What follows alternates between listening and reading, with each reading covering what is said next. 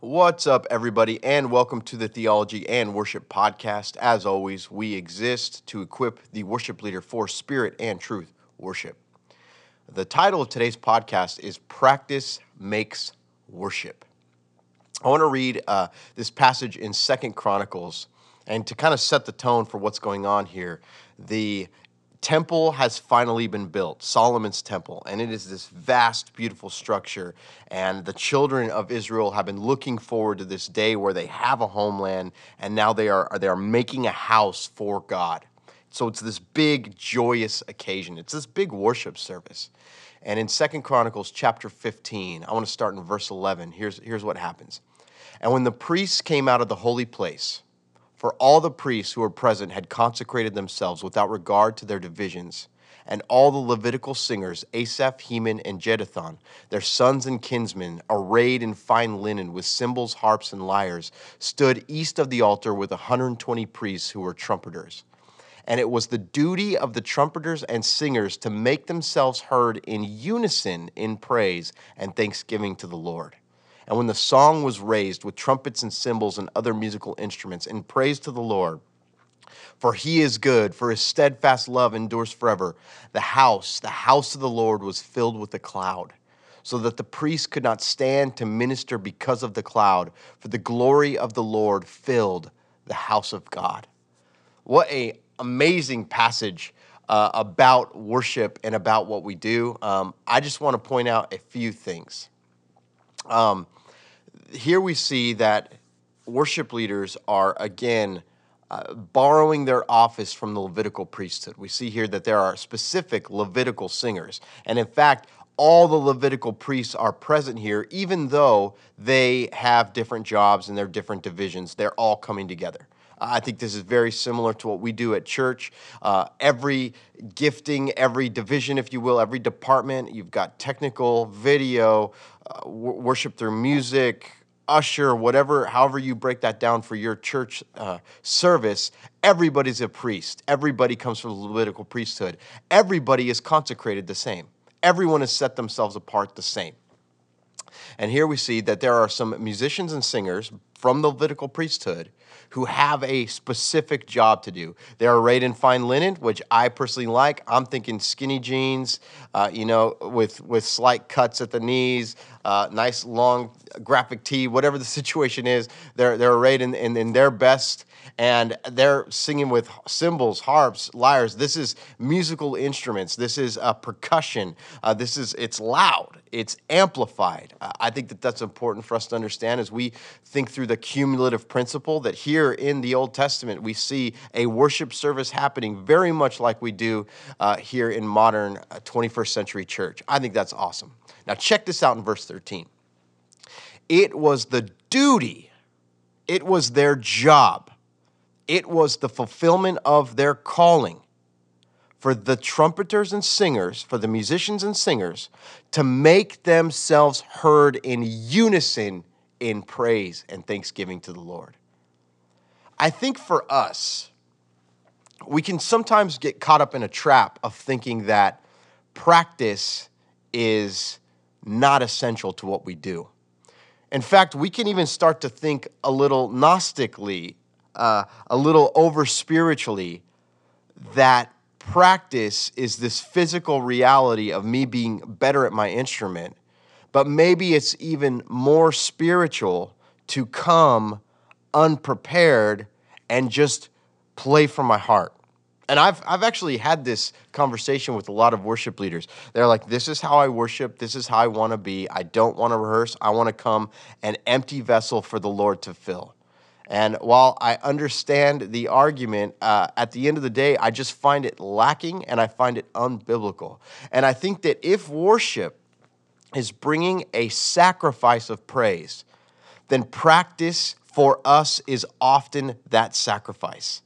For me to show up 100% prepared is my sacrifice of worship. For me to take the time out with my busy schedule and my crazy kids running around, that is a sacrifice of praise. That is me saying, God, what's about to happen in this house is worth my time. It's worth my attention. It's worth my devotion. And I'm going to set apart time to make sure that when I step on the platform, even for rehearsal, that is my first fruit.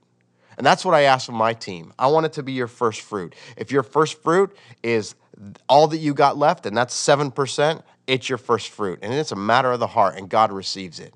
But I want to point out here that it was the duty of the worship leaders to make themselves heard in unison in praise and thanksgiving to God. So point number one is practice is often our sacrifice. Point number two is authentic thanksgiving is poured out in skillful playing. The more thankful you are to what God has done on your behalf and who he is, the more you are practicing, the more you are putting in your tool belt the parts and the modes and the scales and the tones. Psalm 33 says this, shout for joy in the Lord, O you righteous. I love that amplified sound. I love it. 100 dBs, let's go. Praise befits the upright. Give thanks to the Lord with the lyre. Make melody to him with the harp of 10 strings. Sing to him a new song. New songs should be part of your community. Sing to him a new song. Play skillfully on the strings with loud shouts.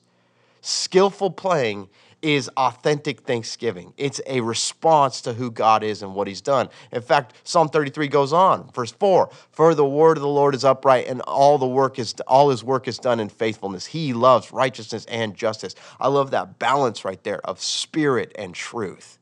And I think part of that balance, spirit and truth, which is something that we're so passionate about here, part of that balance is bringing affection, heartfelt devotion. It's prophetic worship. It's spontaneous. It's unplanned. It's unrehearsed. But it always needs to be balanced with truth. Play in the right key. Know the parts. What I love to tell my musicians is embellish all you want. But when and if the MD asks for the part, you know the part, and you're ready to play the part. And that just shows that you're coming here, you're putting this moment first, you've taken the time to set it apart, you've taken that time of sacrifice, and you are practiced and you are prepared. And then, of course, as we come together as a team, I love going back to 2 Chronicles, it's our job to make ourselves heard in a unison of praise and thanksgiving.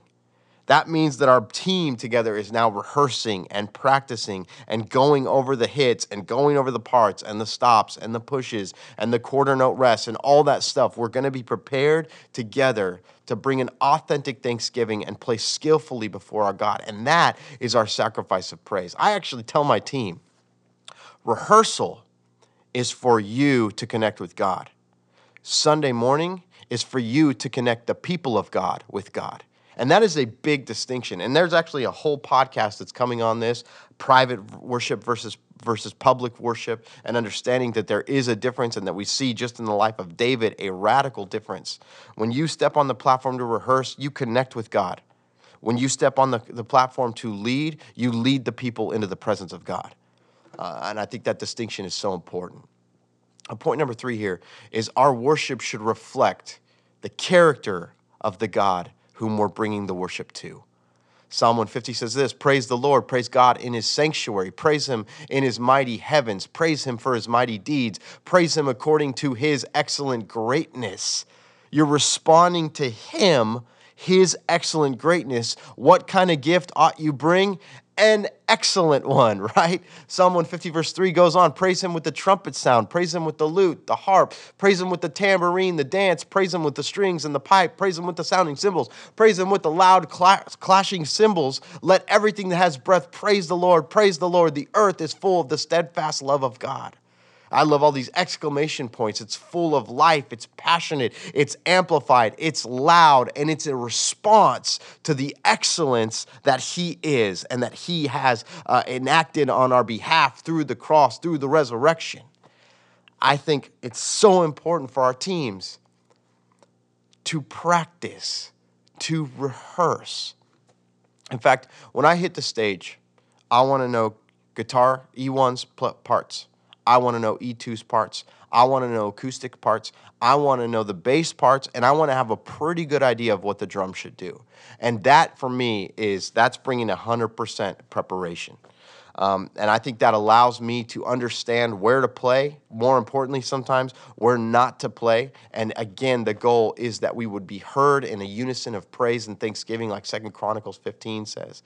And I think that when that happens, We are all these different people from all these different backgrounds and all all the different understandings of who God is and what he's done in our life. And we bring those together, and it's the gospel in synergy showing us the team as one.